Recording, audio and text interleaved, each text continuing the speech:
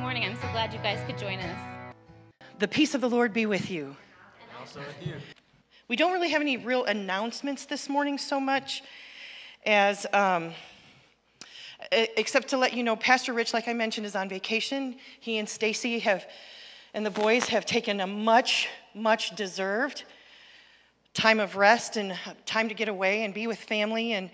And so we are going to be praying for their safety and continued safety and traveling mercies. He will be back next week, so don't panic. Don't anybody panic, okay? I do want to remind you, though, that you can connect with us in a couple of different ways. We have some green cards in the back. You can drop those, fill it out and drop it in the little offering box. Or you can connect with us online by going to LivingHope.info/connect. You have a message you need to get to the office, to one of the pastors, or you have questions, comments, or criticisms after this morning, whatever the case may be, you can connect that way. And also in giving our offerings and those kinds of things, we can do that online. You can put an envelope and drop it in the box in the back, or you can go to livinghope.info/give and give online that way, like a lot of our folks do. This last week, as I was kind of ruminating through the scriptures for this morning, more and more scripture kept coming to mind. And I don't usually preach messages that are as scripture heavy as they are today. You'll notice in your handouts, there's poor Pastor Rich. I gave him a real big challenge in getting all of that to fit in there. So I apologize that I did that. So, but there's just so much there. There's so much richness in the passages that God brought to me. And I wanted to let them kind of speak for themselves more so than me speaking on behalf. So this morning, the passage I want to start with is found in Mark chapter 5. And it goes like this. Jesus got into the boat again and went back to the other side of the lake, where a large crowd had gathered around him on the shore. Then a leader of the local synagogue, whose name was Jairus, arrived. When he saw Jesus, he fell at his feet, pleading fervently with him. "My little daughter is dying," he said. "Please come and lay your hands on her. Heal her so she can live." And Jesus went with him, and all the people followed, crowding around him. Okay, I want to pause right here. Imagine this. This is kind of a story within a story in this passage, but here comes a leader of the Jewish community. He's a leader in the synagogue. He's like one of the pastors of the local church, coming to Jesus, desperate to talk to him. Now, there's already people around him, probably quite a few, but he comes to Jesus and he has this request. He falls at his feet pleading, "Jesus, please come to my house. My daughter's dying, and I know you can heal her." So Jesus is like, "Sure, let's go." And I can imagine that the people around them heard this guy saying, "Hey, can you come heal my daughter?" And Jesus is like, "All right, let's go." And they wanted to get in on it too. They wanted to see this. And so a bigger crowd kept building. Have you ever been in like a festival or a concert where the crowd just kind of gets packed tighter and tighter and tighter and tighter in? That's kind of the feeling or the picture I have in my head of what's happening. I know I would have, if I had been in that crowd, I would have wanted to get as close to the action as I could. I would want to see what was going to happen. This was going to be awesome. He was going to heal this little girl. And so they were pressing in on him, just shoulder to shoulder, front and back, and just this crowd, kind of this, like a rugby scrum, kind of moving along. If you don't know what rugby is, I'm sorry, can't help you. But they're moving along the street, and there's no space. Not only is there no personal space, there's just no space around Jesus. So with that in mind, and kind of feeling that pressing in, I want to continue. Now, there was a woman in the crowd who had suffered for 12 years with constant bleeding. She had suffered a great deal from many doctors, and over the years, she had spent everything she had to pay them, but she had gotten no better. In fact, she had gotten worse. She had heard about Jesus. So she came up behind him through the crowd and touched his robe. For she thought to herself, if I can just touch his robe, I'll be healed. Immediately, the bleeding stopped. Sit right there for just a second. Immediately, 12 years of bleeding had stopped. And she could feel in her body that she had been healed of her terrible condition. Jesus realized at once that healing power had gone out from him. So he turned around in the crowd. Picture the crowd. He turned around in the crowd and asked, who touched my robe? His disciples said to him, look at the crowd pressing around you. How can you ask who touched me? It's kind of like everybody's touched you, right? But he kept looking around to see who had done it. Then the frightened woman, trembling at the realization of what had happened to her, came and fell to her knees in front of him and told him what she had done. And he said to her, daughter, your faith has made you well. Go in peace. Your suffering is over. So Jesus and his followers were on their way to Jairus' house to do a miraculous work in the life of his daughter. But suddenly they were interrupted on their way. This woman who had suffered for 12 years, been to every single doctor, probably went through every treatment known in that time. And we have so many more effective treatments, and yet sometimes we have to go through that too. We know people who have been sick with something, we don't know what it is, the doctors can't figure it out, and it goes on and on and on for years. But what we don't realize in our modern culture is that this woman's affliction meant something more. Because it involved her reproductive system and blood, she was considered unclean in her community. She would have had to live an isolated life, separated from her family, her husband, her neighbors, with no hope of being accepted back into the community until she stopped bleeding and then completed a cleansing ritual. Nothing had worked, and she had not only suffered this condition for 12 years, but she also suffered the isolation, the loneliness, and the despair that went with it. She was desperate. And she heard about this Jesus who was healing people. Something in her gut told her that he could heal her too. All she had to do was get close enough, just close enough, to touch his robes. He didn't need to talk to her. He didn't need to do anything to heal her. His power just was. And she somehow knew this. And all she needed was the most undetected of touches to be freed from the condition that had afflicted her for so long. And that's exactly what happened. Jesus, though, he knew when it happened. He said he felt the power go out from him. I mean, this is not in the Bible. This is just my speculation. I kind of imagine it might have been like an electric shock that kind of out of him. And he kind of stopped and went, okay, that was weird. What just happened? I felt power go out from me. Who touched me? And when this woman acknowledged that she had been the one to touch him, he didn't scold her. Remember, she was unclean. But Jesus didn't say, why did you touch me? You're unclean. Now I can't go to synagogue without going through a cleansing ritual. That was really rude. You didn't even ask. That's not what Jesus said, though, is it? He said, daughter. It's a term of endearment that he used. She might have even been older than him. We don't know. But he used a term of endearment. He said, daughter, your faith has made you well. Go in peace. Your suffering is over. Now, this brief interruption brought about a miraculous result, but Jesus still needed to get to Jairus' house and heal his daughter. So back in their scriptures, it says, while he was still speaking to her, messengers arrived from the home of Jairus, the leader of the synagogue. They told him, your daughter is dead. There's no use troubling the teacher now. But Jesus overheard them and said to Jairus, don't be afraid. Just have faith. Then Jesus stopped the crowd and wouldn't let any of them go with him except Peter, James, and John. When they came to the home of the synagogue leader, Jesus saw how much commotion and weeping and wailing was going on. He went inside and asked, What's all the commotion and the weeping? The child isn't dead, she's only asleep. Well, the crowd laughed at him. I mean, they were familiar with what death looked like.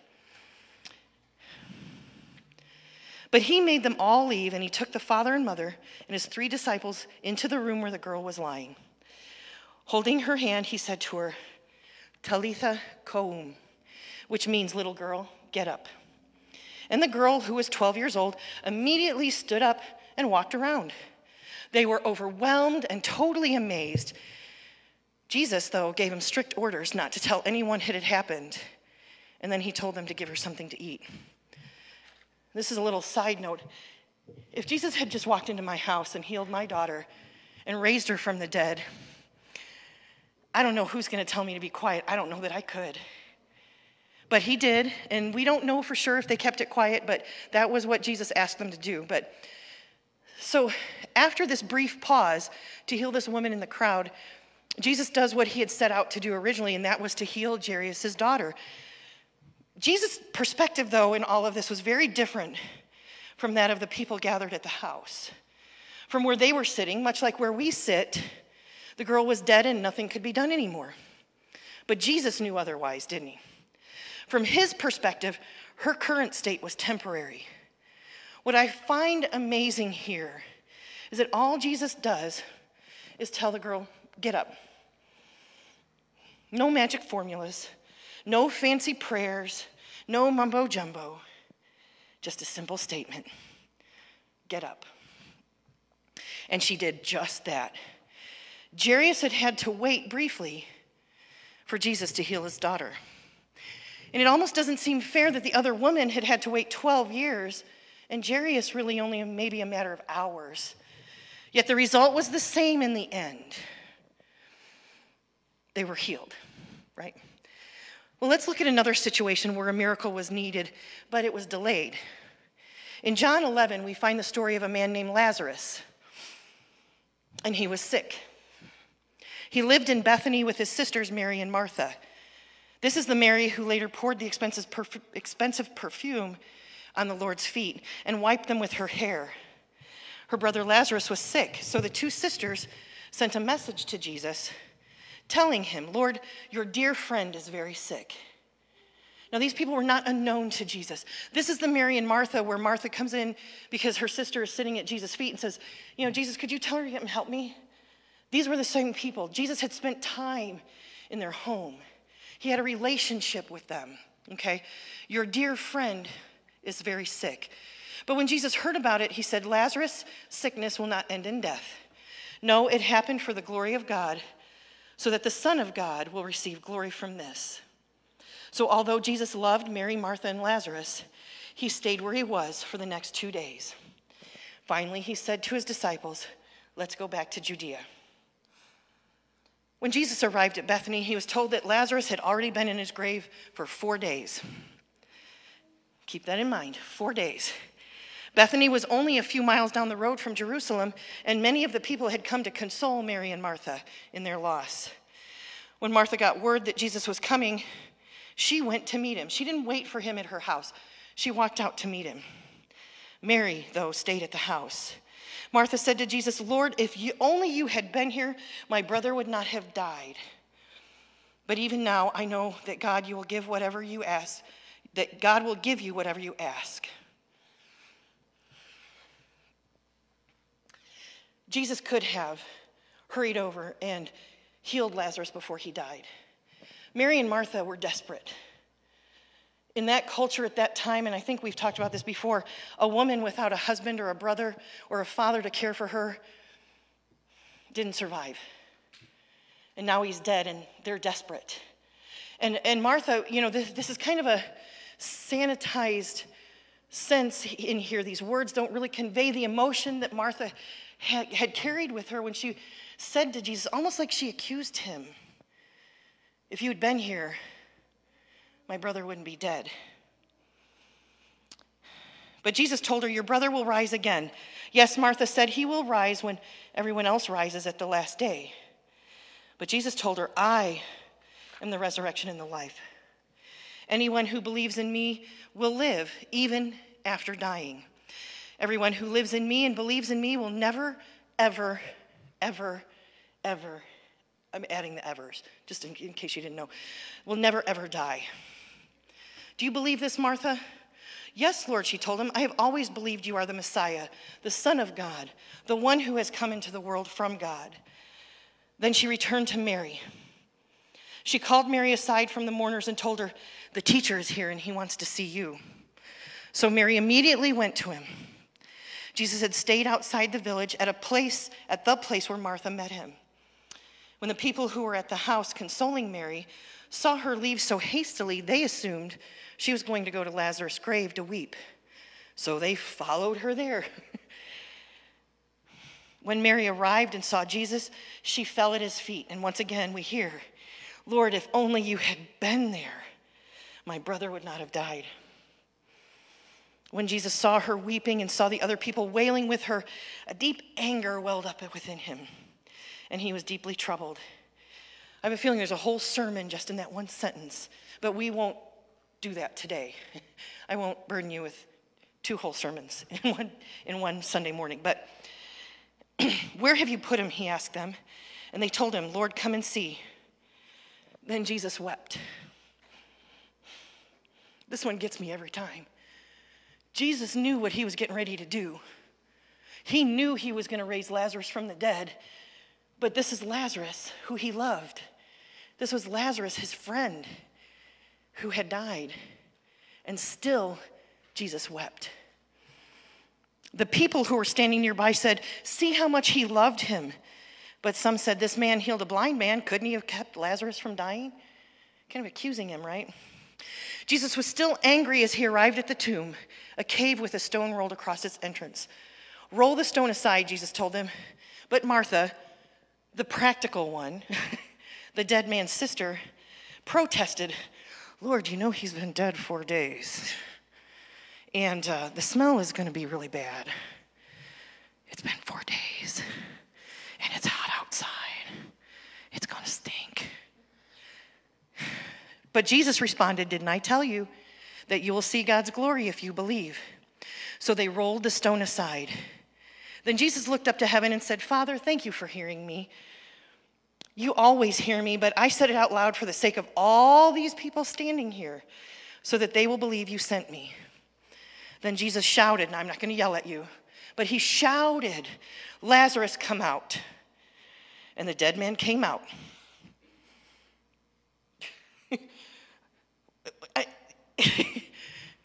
The dead man came out, his hands and feet bound in grave cloths, his face wrapped in a headcloth, and Jesus told them, unwrap him and let him go. See, Jesus knew that Lazarus was going to die. He knew he could heal him, but he had another plan in mind. He had waited 2 days before he even left to head back to Bethany. And imagine being Mary and Martha, believing that Jesus was who he said he was and could do the impossible, only to have Jesus delay. I think I would have felt a little betrayed by Jesus. In fact, Martha even lashes out that little bit, as we saw, stating that if Jesus had been there, he could have healed her brother. Mary does also. They knew if Jesus had come, their brother would still be alive. When they get to the tomb and Jesus orders it to be opened, they were a little concerned because they knew the state that Lazarus would be in. And as soon as it opened, though, Jesus tells Lazarus, he orders Lazarus with a loud voice. He shouts to Lazarus to come out. And that's exactly what he did. Again, no fancy prayers, no magic formulas, no big ceremonies, no, just a simple Lazarus, come out. The power in those 2 words, because Jesus spoke them, is just mind-boggling to me. And in spite of waiting those extra days, Jesus still answered the prayers of Mary and Martha. Now, we've seen 3 examples of Jesus answering the prayers or needs of people who had no one else to turn to. There was nowhere else to go to. The woman with the issue of blood, who was healed immediately upon touching Jesus, but not until she had suffered for 12 years. Jairus, who had a brief wait while Jesus paused to heal the woman or to speak to the woman who'd been healed. And then Lazarus, who he raised from the dead after being in the tomb for 4 days. All of these amazing examples of the way God, in his power, answers prayer. But I want to look at just one more person who waited to see the promises God made to him fulfilled. In Hebrews, we read about Abraham. And this is the same guy that Pastor Rich talked about last week. And I'm not going to read the whole passage that's in your handout. But in chapter 11, it tells us this. By faith, Abraham, when called to go to a place he would later, Linda's back there doing slides and I forgot to tell her this. So sorry. By faith, Abraham, who called to go to a place he would later receive as his inheritance, obeyed and went, even though he did not know where he was going. By faith, he made his home in the promised land like a stranger in a foreign country. He lived in tents, as did Isaac and Jacob, who were heirs with him of the same promise. For he was looking forward to the city with foundations, whose architect and builder is God.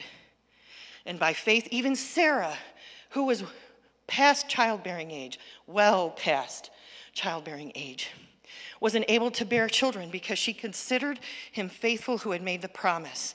And so from this one man, and he as good as dead, came descendants as numerous as the stars in the sky and as countless as the sand on the seashore. All these people were still living by faith when they died. They did not receive the things promised.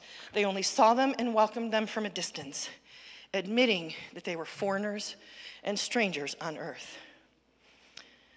What's different about this situation with Abraham is that God had made a promise, a covenant with Abraham, that he would make him the father of a great nation with offspring too numerous to count.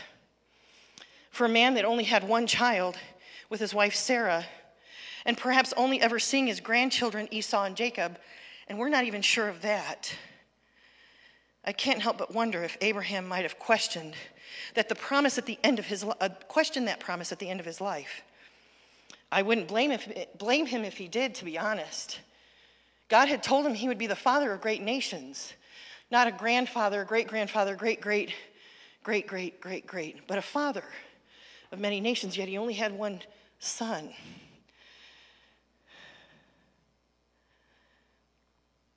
But this passage indicates that though he might have been a bit dysfunctional, as Pastor Rich mentioned last week, Abraham still looked forward to the time when God's promise to him would be fulfilled. And what this tells me is that there may be things I'm praying for, maybe things you're praying for, that God has promised that we might not see happen. But God is faithful and do what he has promised at the right time, not necessarily in our time. And as I was reading through these lectionary passages this week and this morning, or for this morning, and that's where we found our first two stories, the stories of the woman and the story of Jairus and his daughter. It dawned on me that other than the story of Abraham we're sharing, all of these people, Lazarus and Mary and Martha, all of them would have been familiar with the psalm that we're going to look at today. I wonder if they prayed this psalm at some point in their story. Did the woman with the bleeding pray this over the 12 years she had been isolated and lonely, an outcast because she was considered unclean? Did Jairus recite it while his daughter became more and more ill and then appeared to be dying? Did Lazarus and his sisters cry out to the Lord using these very words? And they're very good words when we are in need and desperate to hear from God. And they're from Psalm 130, and they say this: "Out of the depths I cry to you, Lord. Lord, hear my voice. Let your ears be attentive to my cry for mercy. If you, Lord, kept a record of sins, who could stand? But with you there is forgiveness, so that we can with reverence serve you. I wait for the Lord. My whole being waits. And in his word I put my hope. I wait for the Lord more than the watchmen wait for the morning. More than the watchmen wait for the morning." Israel, folks, put your hope back in the Lord. For the Lord is unfailing love, and with him is full redemption. He himself will redeem Israel from all their sins. Now, this isn't the only psalm that cries out to God like this, cries out to God in desperation. But these psalms, what they do is they help put into words the cry of our hearts. When we're stuck on the side of the road with a flat tire, or our car broke down. I know it's happened to me more than once. I'm sure it's happened to probably everybody in here at some point. We can be a little desperate, depending on if the situation we're in is safe even. It can be something as simple as being broke down on the side of the road, or something as big as praying for the healing and seeming resurrection of our loved ones. These psalms put into words the desperate cries of our heart when we need God to move mightily or unusually in our lives and in our circumstances. Now, you might have been praying about a situation, praying about a burden that you have. You can be assured that God has heard your prayers, not just heard in the past tense, but he is hearing your prayers. The prayers you've prayed before, the prayers you're going to pray in the future, he is already currently hearing your prayers. Not just heard, hearing. Sometimes, though, it seems like he hasn't heard them, isn't listening, or just doesn't care about the situation that we're praying about. But keep in mind the woman with the bleeding condition. She waited 12 years for healing. Jairus had to wait for Jesus to stop and heal that woman. Lazarus and his sisters waited until Jesus knew the timing was going to be right. And Abraham never saw the promise from God fulfilled in his lifetime. But we know from reading these scriptures that God does listen. God does hear. He does answer. And we can trust that, even though sometimes his answer doesn't look the way we want it to look. Sometimes we have to go through the situation. We have to go through the circumstance, trusting that God is hearing us and will do what he intends to do at just the right time. Sometimes we won't see the end result, but God is still answering your prayers and fulfilling his promises. This morning, I really hope that you'll go away from here encouraged to keep praying for whatever it is you're praying for. And if there's nothing really heavy that you're praying for right now, keep these words tucked away. Because as we all know, at some point, we're going to need them. Things will happen. Life will happen. Stuff will happen. And when these words are hidden in our minds and in our hearts, we can draw on them. But keep trusting that God is going to do what he has promised he will do. And I hope you've not determined to give up praying and seeking God to answer your prayers. Pray with me. Heavenly Father, I thank you for this good word that you've given this morning. Lord, this is not what I would have preached if it was up to me, but Lord, you have put this on my heart over a number of days. And I just pray that your word will not go out void. That, Lord, it will speak to someone, even just one person, who is facing a difficulty they never anticipated, who maybe isn't facing it now, Lord, but will in the future. Lord, we thank you that you are faithful to fulfill your promises. You are faithful to answer our prayers. And you are God, and you know exactly how those prayers need to be answered. Lord, as we prepare for communion, I thank you for the redemptive work that your Son did for us on the cross.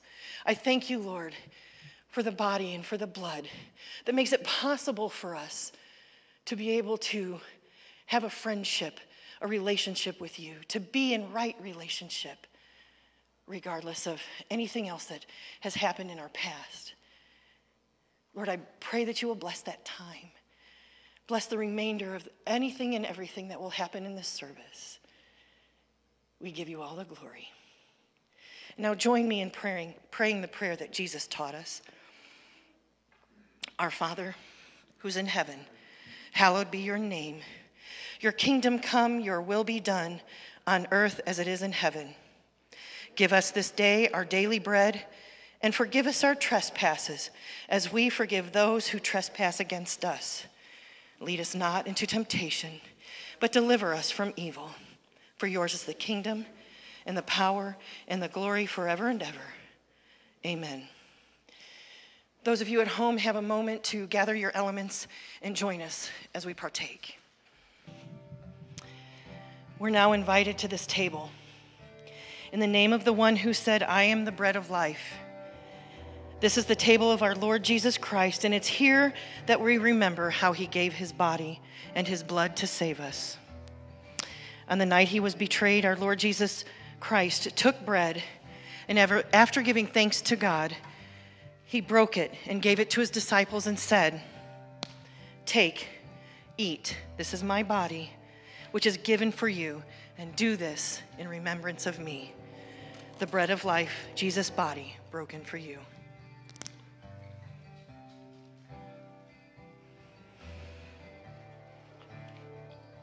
And after supper, Jesus took the cup of wine, and after giving thanks, he gave it to them and said, Drink this, all of you.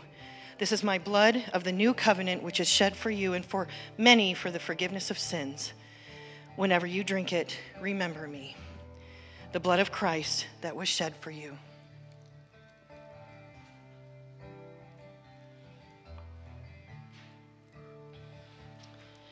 And now we have come to the Lord's table. We have eaten the bread of heaven. The Holy Spirit will transform us from within so that we can see with Jesus' eyes, hear with Jesus' ears, speak with Jesus' mouth, feel the world as Jesus feels, to taste and see that the Lord is good. And now go, nourished in the bread of life. And the Lord bless you and keep you. The Lord make his face to shine upon you. The Lord be gracious to you and give you peace. Amen.